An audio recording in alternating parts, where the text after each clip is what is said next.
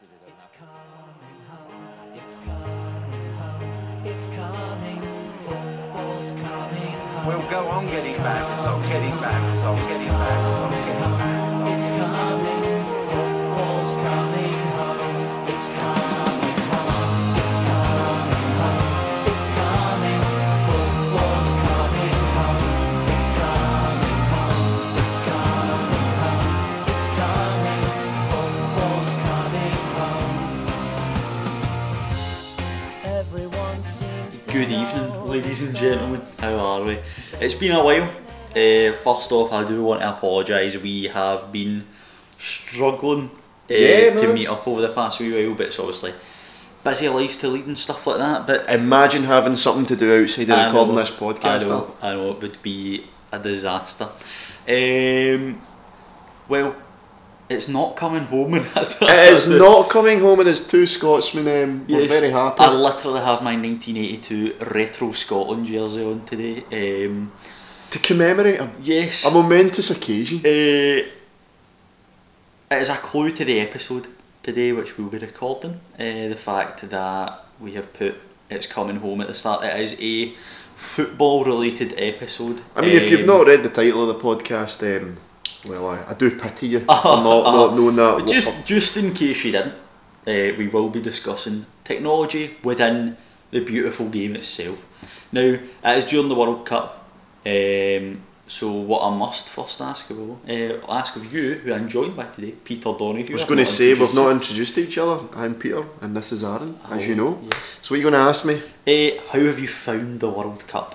I found the World Cup this time round to be extremely enjoyable. Huh. I think right for the first game, Russia really set a good precedent in the game since that have followed. There's not been too many boring or too kind of disappointing games. It's been easy enough to, after work or even during work if you're me, stick on the footy and kind of enjoy whatever you're watching. I think it has been a bit of a weird one when it's came to the VAR. It's been a bit of a change, and we'll get on to that later on.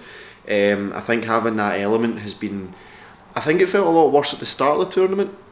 Decisions are being made now, obviously in the quarter and the semi-finals when we're recording this, and they don't seem as dramatic. It doesn't seem as surprising, and the referees are managing to not hold up the game for quite as long.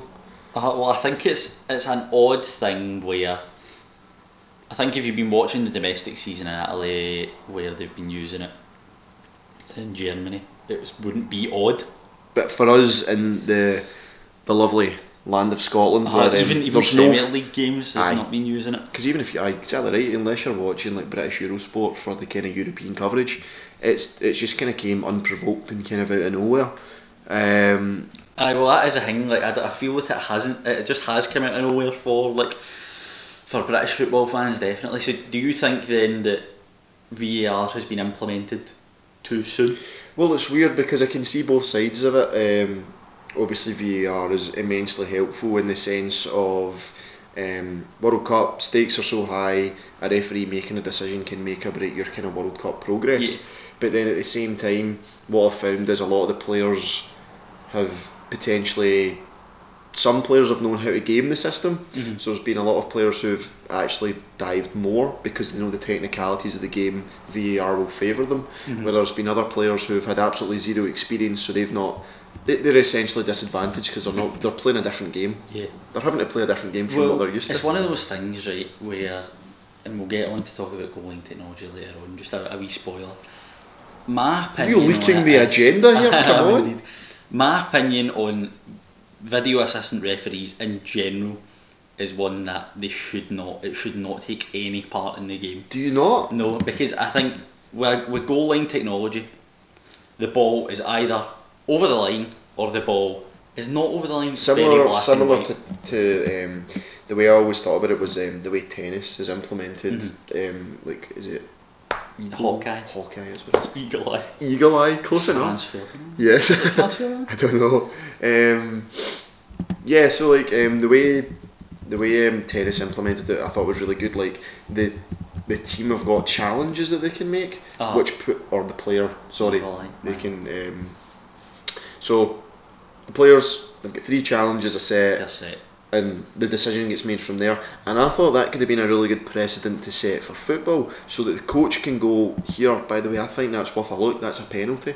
Whereas I think the way it's been implemented is, it's almost, I mean, you were watching some of the games and it was like the referee didn't trust their own decision making, because they had this person in the ear going, oh, who knows, oh, I'm not too sure about that. Well, there is a massive rabbit hole I think you can go down. So, the tennis analogy is one that is commonly made Yes. when you talk about VAR in football, because it is an example of technology working well in sport. I But think it's because one- there's constraints on it, which I think makes it However, better. I do feel that, well, I know for a fact that the referees before the tournament felt that they didn't want that to happen, because the referee likes to be in control of the full situation. Yes. They're the man in charge. And I agree with them, because you're 1-0 up last minute of the game, under the cosh. Yeah. Like, player clears the ball up to the other end of the pitch. Uh-huh. You're on a counter attack.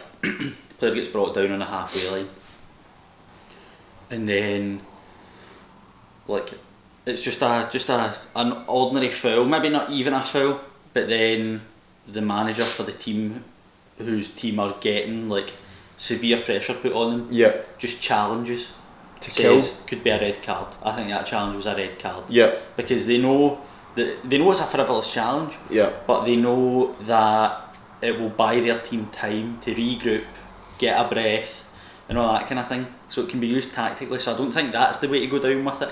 That's weird. That's a really strange manipulation of the rule that I'd never really thought of, because that doesn't really happen in tennis. Well, does that happen in tennis? It could be used in that Well, sense. you get players who say it's like a hard court match, and it's like a big 5-setter in the US Open in like 40-degree heat. They want to take a beat. But to be fair, I think in a way that can benefit both players. But you always see it with Novak Djokovic whenever he feigns an injury or something like that it can be used tactically. But tennis, I think, the way tennis works, because obviously you can say it's in sport, but tennis and football are completely different Oh games. no, without a doubt. So- And the reason I've been thinking about the tennis analogy is purely because I think that the way it was implemented could have been improved. Mm-hmm. Now, there's multiple routes that you could go down. I think there's the route of actually being able to hear what the referee's hearing from the VAR referees. I think could be really helpful, because I mean, for us who are listening who are just kind of watching and listening to the match, You're just guessing. you don't know. He's obviously putting his finger up to his ear to show. Yeah. But I think what would really help to improve the VAR experience is, rather than people waiting about for a minute, showing the referee looking at the camera, if you're able to hear what these VAR guys are saying. Because- like rugby. Yeah, because the experience we end up getting is penalty challenge, referee doesn't do anything, and then you've just got the commentators going, well, the VAR guys must have said no. And you're like, well, it would have been really good if you're able to hear one of the VAR guys go, here, by the way, there was no contact there, you're totally okay, or if it looks like there might have been a contact, you should maybe look at it. And I know that we know what's going on, but I think for the sake of transparency and communication, I think that should be implemented somehow. Well, it's that thing again where I just don't think the 'Cause that doesn't whole take- idea of it is great. I don't think the idea of having a video assisted referee is perfect, but I do think there are situations where the referee does get it wrong, and they're obviously trying to eliminate that. Rugby has implemented it in an okay way. Like, But again, rugby is more about gaining territory in a very slow, very organised fashion. Football is much more fast paced, and it's one of those as well where, so we've got here, the reason that VAR was implemented was to look at goals and offences leading up to goals, yeah, penalty decisions and offences leading up to penalty decisions, direct red card incidents, but not second yellows, yeah. and mistaken identity. So these are ones that they will be checking no matter what. No, this is the only thing that VAR will be used for. But am I not right in saying that whenever there is a goal and an offence leading up to a goal, the VAR team will look at it because the whole point is the VAR team look at all of the incidents and they only chime in if they think there's an issue. It's not a situation where the referee goes, I'm not too sure about that. No, the referee doesn't ask the video. He just gets given. He gets told you might want to have a look at that. Yeah, and see, it's that confusion even for me who's been watching all the games and obviously heard it a billion times, but when you see it in action, it's not clear. It's it really just not clear. And the thing is as well about football, it says here offences leading up to goals, offences leading up to penalty decisions, and it's one of those where you go, football, you could have a throw-in where the ball's inactive, the ball then becomes active in play when the throw-in happens. You've then got 5 or 6 stages of play, so a cross comes in, it gets cleared, that's one stage. Team work it out wide, put another cross in, cleared 2 stages. That can happen 5 or 6 times. Yeah. There could be something that a referee gives as a foul within one of those 5 stages leading up to the ball then being not active again when the referee gives a penalty. But that could be like 3 minutes later. Yeah. Without the ball going out. And then you're like, how far back do you want to go? Yeah.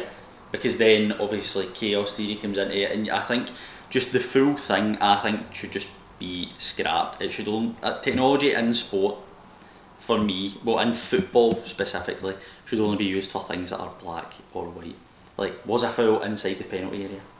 That is one, if it's on the line or in the box, it's a penalty. If it's not on the line, then... But what about something like, just to be devil's advocate, because I do agree with what you're saying, but at the same time I do think there is a place for technology. I'm just not too sure how, which is why I'm bouncing all these different sport ideas off you.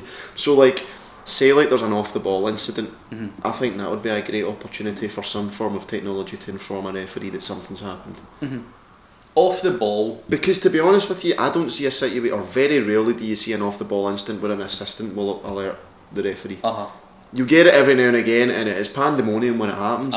But I think there needs to be, because that's a black and white situation. Well, it could be one of those. If someone absolutely rams into someone off the ball, that's a foul, no matter what's going on. If the ball's down the left hand side and you've got a centre back and a forward at the other end of the pitch, and one of them elbows the other, then that doesn't directly affect the play. So what the referee can then do is let that. So the VAR or the video assistant referee could say to the referee, something happened off the ball. There's an off the ball incident that you want to have a look at.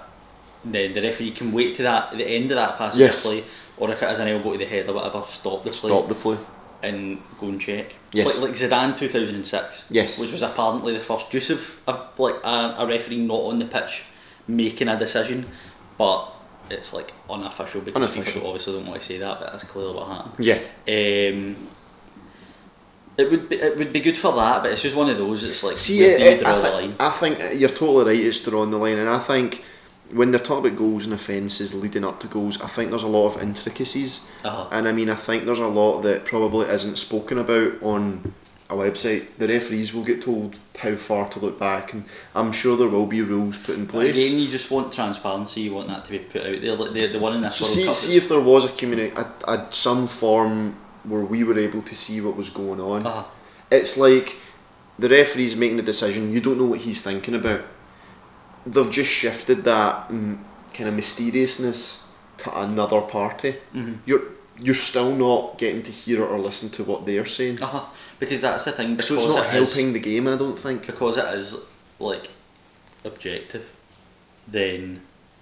Well, the game is the rules are supposed to make the game objective. There's not supposed to be when you say black and white. The whole point of VAR is to make those grey areas black and white. That's the purpose of it, I think. But it's failing. The big example that I would think of from this World Cup was Portugal versus Iran, and it was Cristiano Ronaldo with the elbow. Have you seen it? I remember watching it. Yeah. Did you think that was a red card? Yeah. I did. See, I thought it was a red card. Yeah. The referee didn't think it was a red card. Yeah. I went onto Twitter after the game. I was on holiday, but I was still it was the next morning. I woke up, watched the highlights, and then went onto Twitter and typed it in, and people were talking about it. So FIFA didn't include it in their highlight package because it's a contentious issue. Yeah. On Twitter, it genuinely was about 50-50. Yeah. It was one of those. So VAR will never solve that. So in that sort of situation, is there not a rule in place that would dictate, or are there two rules? When the referee's looking at that, what's his thought process to decide whether it's a yellow or red? Well, I believe the law is violent conduct or anything that endangers an opponent Yeah. is a Bookable red offence. card offence. Yeah, a red card offence.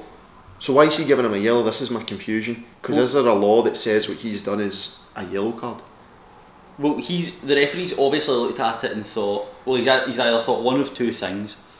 He's either thought, I'm not expecting you to know all the rules Ah. of the game, but I'm expecting a referee to know. Ah. And what's confusing to me is how 50% of the people watching either well, it's- haven't been explained the rules properly, or there's not a rule that should dictate what's happening there. well, it's a grey area because it's one of those where in the book of FIFA laws of the game, it always states that the laws are there for a referee to interpret as they see fit, Yeah. which is where, again, This is where VAR is changing is a that. failure. It's changing that But because I it's mean- taking interpretation out of it. But Sorry, I think I'm, it does, because that referee has went over there. You can tell everyone Watch that I'm that pouring a incident. glass of Iron Uh-huh. Brew. The referee has went, so VAR have went, you might want to have a look at that could be a red card incident. Yes. They've not said it is, they've said it could be. Well, you don't know what they're saying. Well, that's the thing. They But could you have turned around and went, here, by the way, that's a red card, you should go look at it. And he's went, it's my call, it's a yellow card. This is, again, it's that... But again, that's still the grey area, because he's went over to that TV in the side of the pitch, watched it with no players influencing him, nobody around him, watched it himself, and so in his head he's thinking, is what he's done endangered his opponent, Yeah. or could it be classed as, because I mean you can get somebody throws a weak punch, Yeah. but they've still thrown a punch that was violent conduct. Yeah. So he's looked at that and And said say it's not serious enough for he the said red card. it's not violent conduct, it's not endangered his opponent, but it is a foul. This is what we're talking about. I think that what I see the future of VAR being is VAR will help FIFA influence the rulebook. I think that rules will become more clear cut going forward because there will be recurring issues which will come up, especially because I've no doubt that VAR is going to be implemented across the board now. If they've put it in a World Cup, it's going to go everywhere else. So there's part of me that says that that VAR over time will begin to implement updates of the rules. So there will be a case where the tackle that what Cristiano Ronaldo's done, I think they'll get to a point where VAR will turn around and go, hey, you've not given a foul for that, that is actually an absolutely shocking tackle, it is in violation of rule 13b part 2, which you should know is a red card. So it will almost become, it's almost like VAR will become like a review team, like you made a mistake there. I think that VAR will ultimately take a bit of control away from the referees, but at the same time I don't know if that's a good or a bad thing yet, because a great referee would make all the right decisions. In theory, VAR makes every referee perfect if the rules are adhered to. No, I think In theory. referees make, I believe it was 95% of the decisions are correct that referees give according to like numerous bodies, and then with VAR that goes up to like 99.3, so there's no doubt It's that it's helping. However, I just don't think, because it can't make the game perfect, because as you said, it just shifts it onto other people. So But I where think- you would be angry at Willie Collum before, Yeah. you're now angry at 5 people in a van Yeah. 500 miles away. But see if they were to turn around and let you hear what they were talking about and explain their process. It's even like you could even say without VAR, even if a referee, but you were able to hear him talk about his process. The reason I think that having VAR talk about their process is because there's so much swearing on a football pitch that they can't let you hear what the referees say. That has to be. Well, that's the thing. Whereas a VAR team, that's something that's broadcastable. But when the referee makes the signal that he's going to go and review an incident, Yeah. and he goes over to the side of the pitch, Yes. there's nobody around him. No. So they could broadcast him having... So basically... Oh, the discussion. VAR could say, you need to have a look at that. The referee goes to this... He makes the signal, goes to the side of the pitch, doesn't talk to them at that moment, Yeah. goes over to the side of the pitch and is looking at the TV and goes, right, which incident should I be reviewing here? Yeah. It's then displayed to him on the screen. VAR are saying, we think this is a potential red card incident for violent conduct or endangering an opponent. The referee then looks at it and then says, oh, I think it's a foul, but I think it may be a bookable offence. It's like that. Or like say it's like a two-footed challenge, and it's like I don't think he's used excessive force, but he's went in knowing that he could endanger his opponent. I think that's a red card. Yep. Then that would be fair enough, but then again, it's Because just one of those. it doesn't make things black and white, but what it does do is it takes a heck of a lot of the pressure off the referee, because the referees come under such scrutiny, and I think if you're able to eliminate that conspiracy that a lot of Scottish football fans might have about referees being against their team, if you're able to hear five guys telling something and him agreeing, then there's not a conspiracy, there's not anything against a particular team, unless you really are thinking there is a worldwide conspiracy.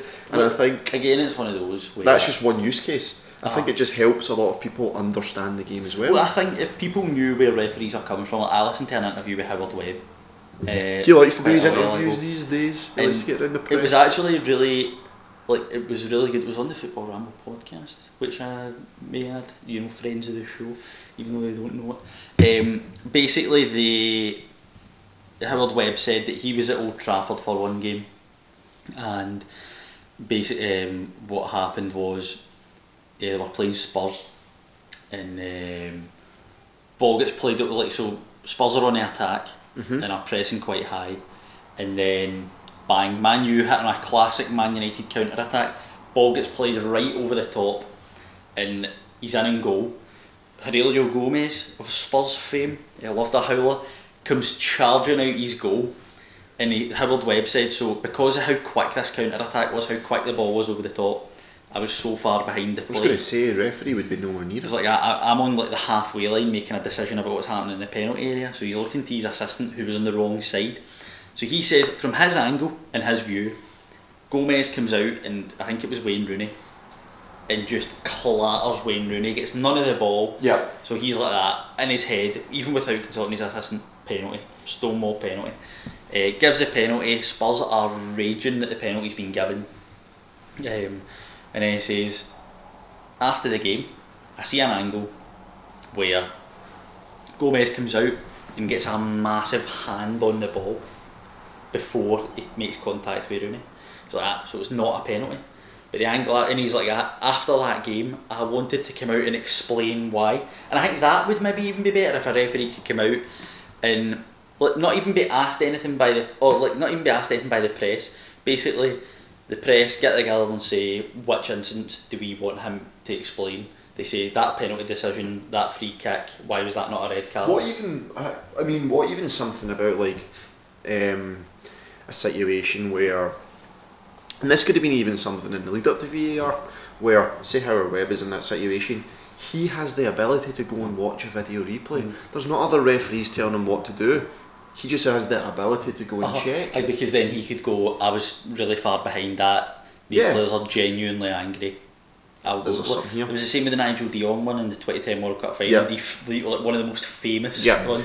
So I think to kind of round that topic up a little bit is that I think we're very passionate about football. I think both of us agree that technology can have some place in the game. I know you said you don't think it has any place, but I think there are points where we can both agree that technology would be beneficial in some edge cases, and I think all we want is that for VAR just to be thought out a little bit more before before it becomes more widespread. I definitely think, and this is the thing I think as well. See, when it's not like a mainstream thing in every league or every major league, like goal line technology now is, don't put it in a World Cup. Again, I can see both sides. Say you're a team, you go out because of a penalty that shouldn't have been a penalty. Obviously VAR's played well, but I think there's too many grey areas in the game that they really should have thought about. And there's not been enough boundaries drawn up for it yet, and I think that's a major issue. So VAR, what I would say to kind of wrap that up is it's been really exciting to have it in the World Cup, and I think that by the time we get to the next World Cup in 4 years' time, it will hopefully be a lot more well-rounded, a lot more polished, and we're having a conversation about the game and not about the technology in as much detail that can affect the winners and losers. Aye, it just has to be more well refined. Totally. Well, we're now going on to talk about something that is definitely black and white, Yep. which is goal line technology. Yep. Which has been in the game for a while. Is it in Scottish football? It's now? not in Scottish football. See, Scottish football can't afford. It's still goal line technology. provoking me. It's provoking me. Just like VAR, I am provoked by this Provocative technology. technology. Yes. So goal line technology is I mean, the name is pretty obvious, isn't it? It determines whether or not the ball has fully crossed the line, and I believe most systems work where there are like numerous cameras around the goal. The ball, if it goes the whole way across the line, triggers the referee's watch. Are you triggered right now? The watch then vibrates within 1 second of the ball having crossed the line, and that then allows the referee to give a goal. See, that's a really good implementation. That is a great implementation of technology. Because you're not having to go and review the camera angles or the technology. There is an instant decision being told to the Yes or no. referee, And which there is is- fantastic. There's no, like, that's the thing as well. See, but I've never seen, and I'm sure it would be all over the internet if it did happen, a malfunction or any sort of time where the ball has crossed the line and the goal's not been given. That's just not happened. Now, here's something I wanted to ask you. Right. A lot of these big stadiums now have got the overhead cameras. The big spider cam type. Yeah. And I know that obviously when you're watching football and they go to do an instant replay, they're able to draw the line in for offside. Why is there not a similar technology being built in that not effectively reduces the job of the linesman, but there has to be a point where they obviously brought in the goal line referees for a period of time. Are they still about? I think they are, yeah, you can still find them. You can still find them. So I don't understand why they're not extending that. So if you've got these cameras, because there's still offside decisions, This which, is the thing, right? and that's a black and white thing. Uh-huh. They're either Well, they're either off or they're on, and I don't care if it's their nose. I don't you care can if still it's score with it. their finger, their anything. Like, if they're in an offside position, they've got an unfair advantage, and that's the rules of the game. And obviously, I can understand FIFA not wanting to eradicate a linesman. That's a pretty big issue. Still But need an assistant referee. you do need an assistant referee, but it gets to the point where if VAR becomes such commonplace, what would you need an assistant? Right, well, first of all, I've listened to a lot of football coverage this summer and watched a lot of football coverage. For VAR and offside Yes. to be compatible, Yes. the offside rule has to change. Ooh. Because in its current format, VAR is designed to point out clear and obvious errors, and offside. So is this about whether a player's active and all that type of stuff? Well, there's that, and there's also just the way the offside rule works in the sense that it's any part of the body a player can score with has to be offside. Now, so again, this comes back to what I was saying earlier. I think VAR will influence the rules of the game because they will want to maximise it.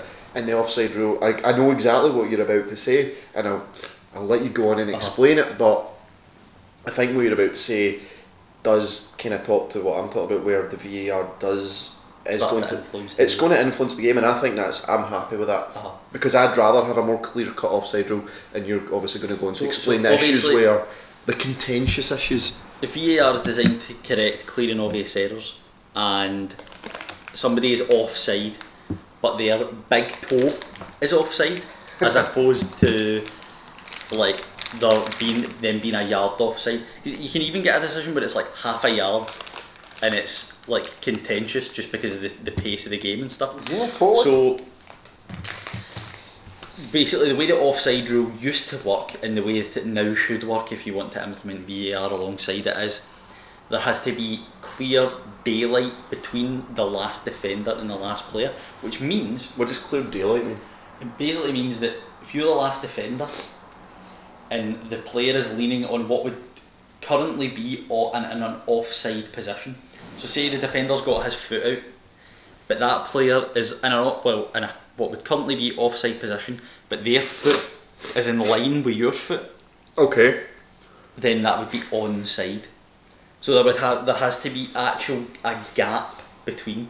So you could be half a yard ahead, but still be onside if any part of your body is level with any part of their body.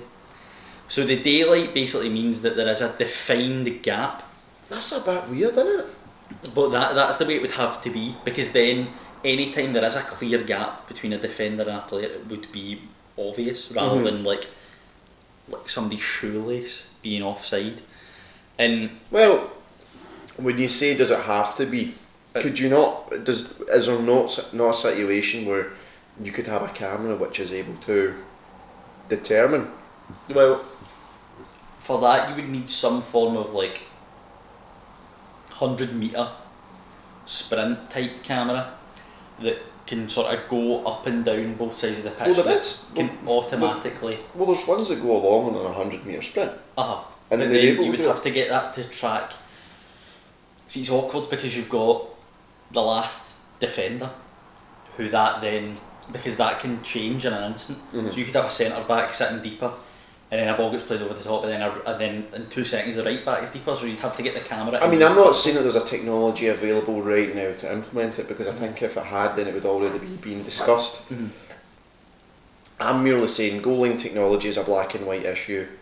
I think there's going to be a situation in the not too distant future where the offside rule, which is supposedly a black and white issue, could be solved with technology similar. Because they have lots of cameras on the goal. You could have lots of cameras on each side of the pitch and use that to determine the best, to make a best decision. Well, I think you could. I think Because it's they're definitely not possible, because they're not using VAR for offside at the moment, are they not? unless it affected a goal Got you. or a penalty. And they're just using different camera angles for that.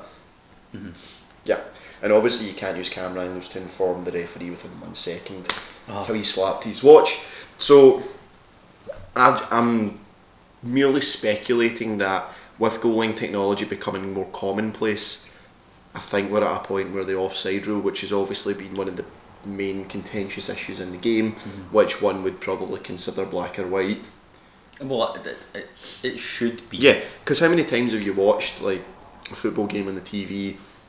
They've went back, shown a replay, the guy's been offside, but then they've just cut away from it, and it's like, well, that could have been a totally different situation. And you've got the other situations where folk are given offside when they're not offside. That's obviously the more, obviously potentially damaging to an actual match. I can't really think of a higher priority of using technology than that. I think offsides and then like inside or outside the box are the two. They're the Because they two. are black and white. Yeah. They are a line, and are you over the line? Are you not over the line? But it's obviously because it's more difficult because, like, well, the box one is just because there's 3 different lines. Which makes that more awkward than goal line technology, which is just one static line. And then offside's difficult because there's 3 things to focus on: when the ball's played, where the last defender is, where the attacker is. Yeah. So that just makes it a wee bit more awkward. But goal line technology, I think, has been like a huge success in football. Without a doubt, and you're totally right when you're talking about the fact that there have been no real cases of it going wrong. No. Which is extraordinary. There was one case that didn't go wrong, but it was like ridiculous, where I believe it was PSV Eindhoven. Man on the keys. So basically it was a massive game, and I think it was like a league decider. It's been like Eindhoven, and the goalkeeper, I can't remember the context of the game, but you can see it was Feyenoord PSV. Oh, that's what it was. So Feyenoord were playing PSV in the Dutch league, and it was like a must-win game for both teams. It was pretty much like a title decider between these two sides. Feyenoord are at home, get a corner, less than 10 minutes in the game to go, ball gets played in from the corner. There's like a scramble on the goal line, and the keeper's in the goal, but the ball's like on the line, and he dives on the ball. So then PSV, because they have to win the game, he goes to scoop the ball up to get it quickly to then launch a counter attack, right? So fine order, like the ball went in, Yeah. like when in during the goal line scramble. Yeah. The referee's looking at his watch like that, no. And then his watch starts buzzing as if there's been a goal scored. When it's fairly obvious to everyone that there hadn't been a goal scored. Oh my god. So the referee's watch starts buzzing, he gives a goal. Oh! PSV go mad because they are adamant the ball didn't cross the line because it was clearly on the line.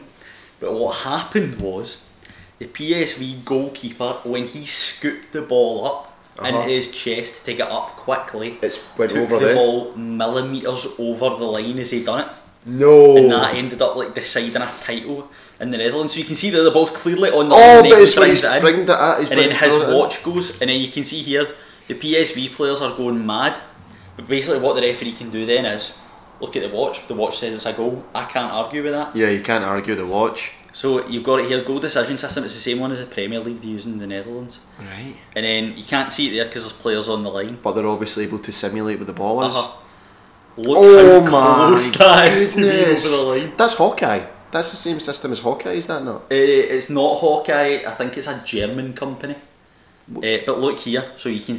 You don't see him do it, but he basically just scoops it up. Well, you see it from the big angle. That's crazy. We'll post this on the old socials for you to have a look because it is. We've also got a thing here where the goalkeeper blames the fuck up Hawkeye. That's Hawkeye. Oh. I mean, he took the ball over the line. He cannot It's his fault. argue. Oh, about here's that. a slow motion. We know this is great audio content. It's great to watch because obviously it's on the line and then he does this. Oh my goodness, why did he do that? It is mad.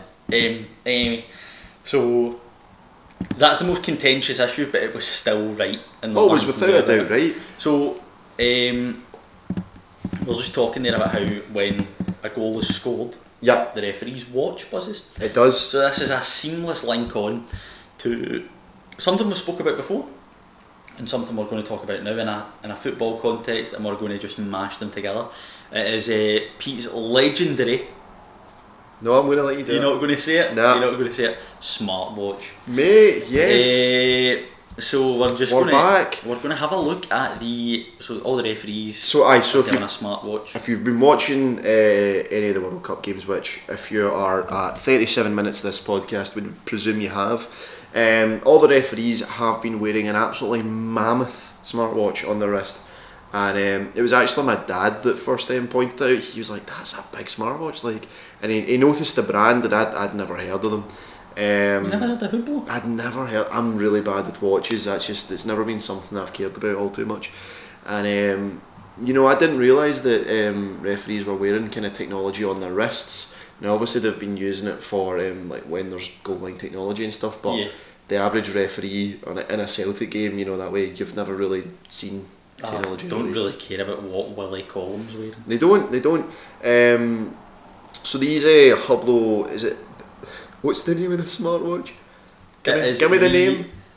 The Hublot Big Bang Referee Smartwatch. Yes. Now, you can talk us through the details, but my understanding of this watch is that it allows the referee to one tap pause the game, so that there's obviously a lot of fans have been talking about how it feels like at the end of every half there's always been 4 or 5 minutes, but it's because it's been so easy for the referee to start and stop the watch on their wrist. We even seen that means in that I don't even know if they're making a contentious decision with it. I think they're just going, we've hit 45 minutes, I've had this paused for 3 minutes 40, we'll have 4 minutes of extra time. Like, I think it's just seamless at this point. Well, I think it's one of those where, even in the England game last night, I watched a replay of it this morning because I was working. And you enjoyed At it. the end of 120 minutes, There was 4, wasn't there? 4 from 15 minutes Yeah. of a game. Yeah. I think. Well, I don't think if it goes out for a throw-in, I don't think they pause it. But for like fouls and injuries and stuff, I think they do. I think they are pausing it sometimes for throw-ins. It depends on how far the ball goes and stuff. I mean, I don't know how liberal they need to be with it, but I think it makes their life a lot easier. It's one of those where I think the ball is in play. So basically, there was talk a few years back. The ball was in play for 60 minutes out of the 90, the ball's actually active on the field. When you go to any game, that's the average. It's half an hour where the ball's not active. So there was talk of taking a game from 90 minutes to 60 minutes, and any time so have a timer that everybody can see, and like a countdown, and any time the ball goes out, timer stops and restarts. I think that's weird, man. That's a strange one. That is a strange one. Because I totally understand, but there could be games where the ball's in play for 75 minutes. Uh-huh. Like it's weird. It's a weird one to look at an average of being out for 30 minutes and to bring the timing down like that. But I think it's done well in that sense. But I just think so this watch basically helps them with the timing of the game, and I'm assuming they'll get their goal line technology notifications if they get any on it. But it's a big piece because obviously it's marketed at $5,000. Bargain bin stuff. It is the cheapest Hublot, but the most expensive smartwatch currently available. Which tells you about what Hublot's other watches are. So it is a titanium cased watch. This is for the watch nerds. The old smartwatch nerds. If it is the most expensive smartwatch. So it used to be Apple's 18 karat gold smartwatch, but that then came off the market. Yep. And then until recently it was a Louis Vuitton smartwatch, and now the Hublot Big Bang has come in, and I think this is basically a sort of like predecessor to a watch that they're wanting to bring in, that creates like a Hublot universe, and they want to basically allow your watch to fully integrate with your life, not just your phone, like as we spoke about once before. Like you get in your car, you connect it to your car, your house. Everything. Well, it's using NFC. Near field Communication, which your phone has it. Your phone has NFC now. Do you remember when iPhones first came out and there was an app called Bump? Yes. You remember me showing you this at probably the ripe age of 13, and if it was like if you wanted to get somebody's number, I was like, I'll bump you. And you literally just took your two phones and held them with your hands, and you would kind of bump the other person's fist, and it would activate your full communication and just throw it over. So the technology is not new. It's really open in Android phones. Yeah. So I don't know if you probably now at bus stops you sort of see there's a big ad and there's like a QR code and then there's a wee thing that says NFC. It means that you can put your phone against that and it will bring up something to do with the billboard that you're looking at. So it's already about. NFC is not necessarily a new technology. What's happening now though is that the chip has got so small that they're now able to put it into other objects. It used to take up a kind of considerable size of a phone, so it was like bleeding edge at first, but now it's got to a point where it's so commoditised. Obviously Apple making billions of them helps. So yeah, you're going to start seeing NFC across the board, and it's just a good way for devices to securely authenticate with each other because they need to be physically close to each other. Yeah. So there's an array of straps that are that are related to all. I was the teams hoping of the that you World Cup. would do the switch to the ball with that, man. But the NFC, mate. I teed you up for it. Basically, I've in football terms missed a sitter. You have. You've Chris Iwelumo'd it, my friend. You have taken it round the goalkeeper, squared it for me to tap it into the empty net, and I've put it over the bar. You have. So basically, we'll move on. We're going to talk about what's potentially the worst football known to man on the planet. Now, this is the football that is actually being used at the World Cup this year. Is it? Yeah, the Telstar. Is it the Telstar? It's the Telstar 18. This is the ball that they're using. I did not bring this up for any other reason. See? So basically, the Telstar is the original Telstar is a legendary football. Like I'm sure it was the 1970 World Cup. I think you're right. And it was it is got a specific design, so it was easy to be viewed on black and white televisions. It's basically the black and white panel football that everybody knows. Like when you see that, those hexagons together, you think football. Aye. So this is like it's a wee jig on it. It looks pixelated. The actual pattern on it, I don't know if that's deliberate or not, but the ball costs 120 quid, I think, to buy outright. Yep. And part of the reason is that this ball includes an NFC chip. Yes. Yes. Which, Which me and Alan looked up beforehand, because we're not going to lie, we had absolutely no idea why a football would have an NFC chip. And I think, Alan, you can explain to the viewers how underwhelmed we were, or how whelmed we were. yes, the reason that this has an NFC chip is not particularly apparent. So basically, Adidas had a ball called, it was like ran with the My Coach thing that they had. Me Coach, I think it Coach, was. My Coach, and basically it allowed you to see how hard you were kicking the ball, like how far this that. It basically it gave you data on yourself, which if you're a pervert like that and you're into that kind of thing, then fair enough. You can buy a ball, you can do that with it. I thought this would be similar. It's not. Well, the thing is, NFC is able to determine location and obviously other statistics that you've pointed out. So I thought it was going to help with the verification of things like how many touches players had, where the ball was on the pitch, because you're able to track a literal chip within a large area.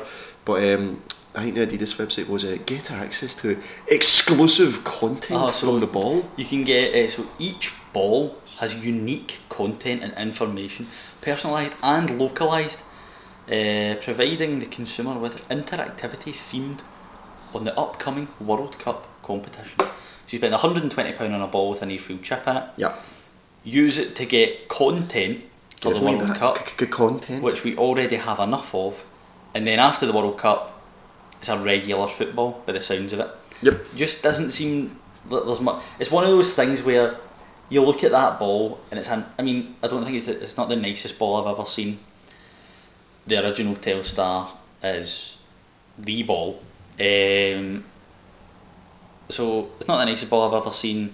Then you think, oh, this has a bit of potential. I think it's a proof of concept. I think that having an NFC chip inside a football and not having it break after being battered around for 90 minutes is quite impressive.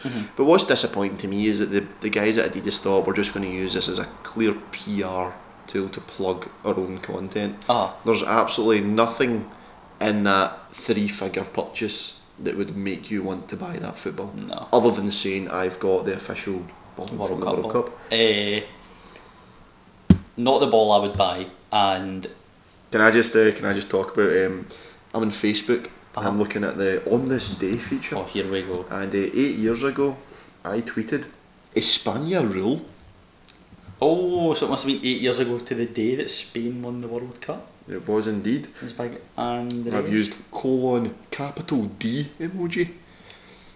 Oh. I've deleted it. I'm not sharing that ever. I don't think you should. Have you got any on this day? I'll check for you. You're too busy looking at group chats, Al. Come on. Bloody nightmare. One memory. Have you got a one memory? Oh, what's it gonna be? 3 years ago today, Gemma and I attended a wedding. Oh! It was up for Esporta Malgany. Oh, mate. Mexico.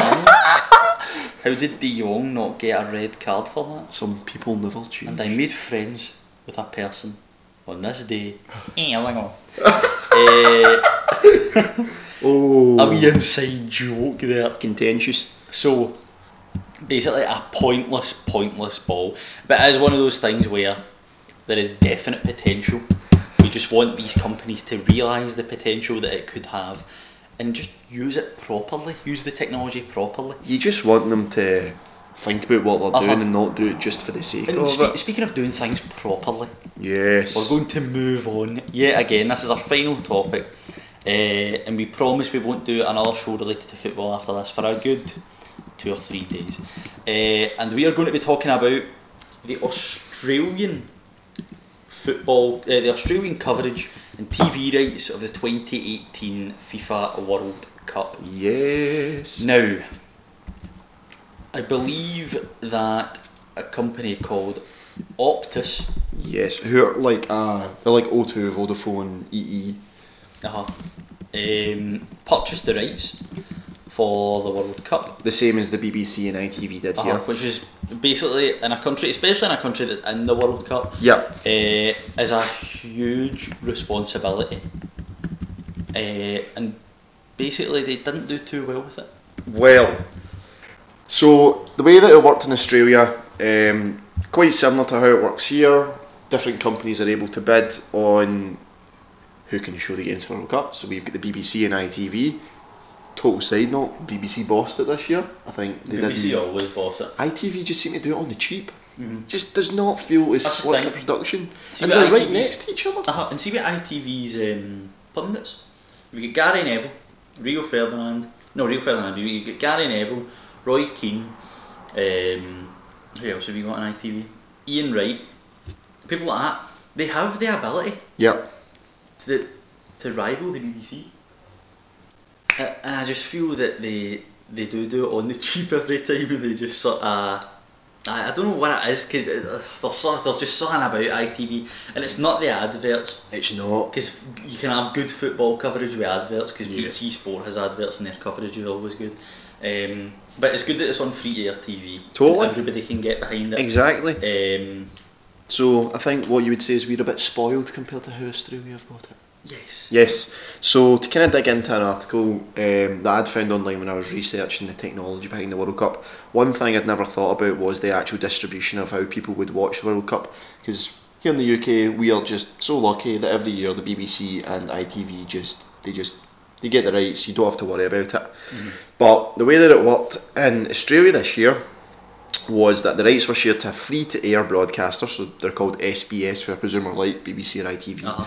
But they were also shared to a subscription-based telecommunication company, which was far too difficult for me to say, called Optus. So again, this is the analogy of, say you're on O2, you get access to all the World Cup games, but someone on Vodafone or 3, they don't get access to it. To pay. They have to pay.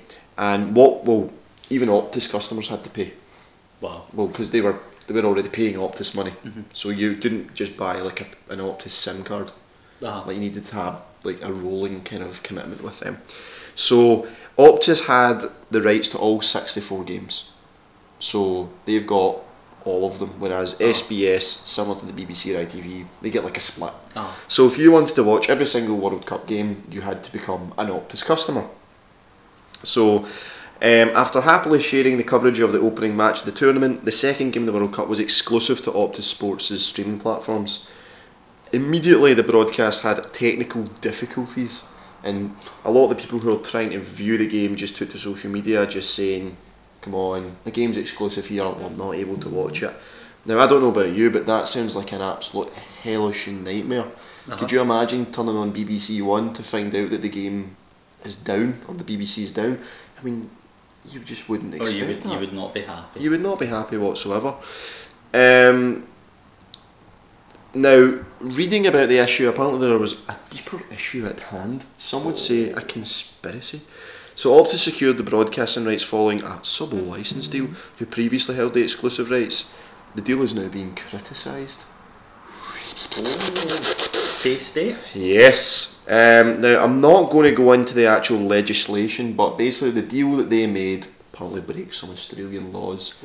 So Optus came under a lot of pressure, and I think they've had to basically go back on the deal that they had. So now, closing out the World Cup, everyone is now able to watch the games On free-to-air TV. Yes. That is Now, if this ridiculous. is, we're obviously not down under. So No. if we have any Australian listeners If we have any listeners that far away. so if we are distributing some hashtag fake news, But to be fair, if we have any listeners as far as Canvas Line at this stage, I'll yep, be happy. yep, this is very true. Because they can't understand us, never mind the Australians. Exactly. Our If you accents. are Australian or know someone who is Australian, ask them about it.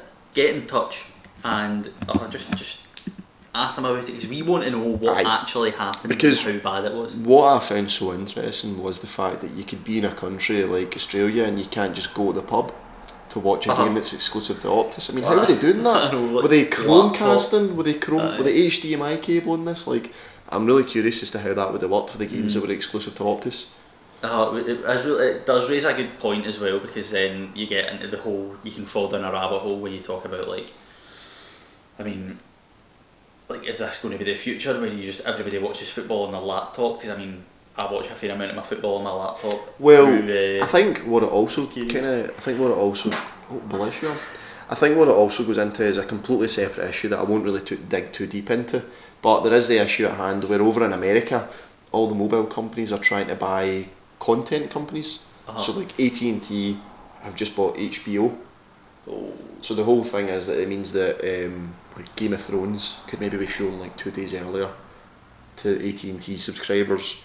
So it's like these dumb companies, and when I say dumb it means they're just providing the access, but they don't control what goes through it. Yeah. They now want to control what goes through the pipes, as it were. It's like the company that makes the pipes for your water also providing the water.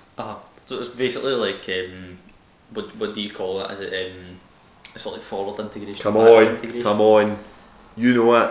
Is it horizontal or is it vertical? Aye. Come on. So basically, where Is it? You've still no answer. Is it horizontal? Correct, Horizontal. my friend. So Ford will buy the tyre company Yes. who makes Ford tyres. Correct. That's basically what they're wanting to do. Yes. What would an example of a vertical integration be on? Oh, no, yeah, that's good. It's like Apple buying Samsung. They both make the same thing. Right, okay. That's all it is. It's just to reduce competitors. Right, business lessons overall. Don't worry, sorry, I just wanted It to has see. been 6 years. Yes, it has been 5 years. Coming up for 5 6. years. Coming up for 6. Coming up for 6. We're shaky as ever with our knowledge.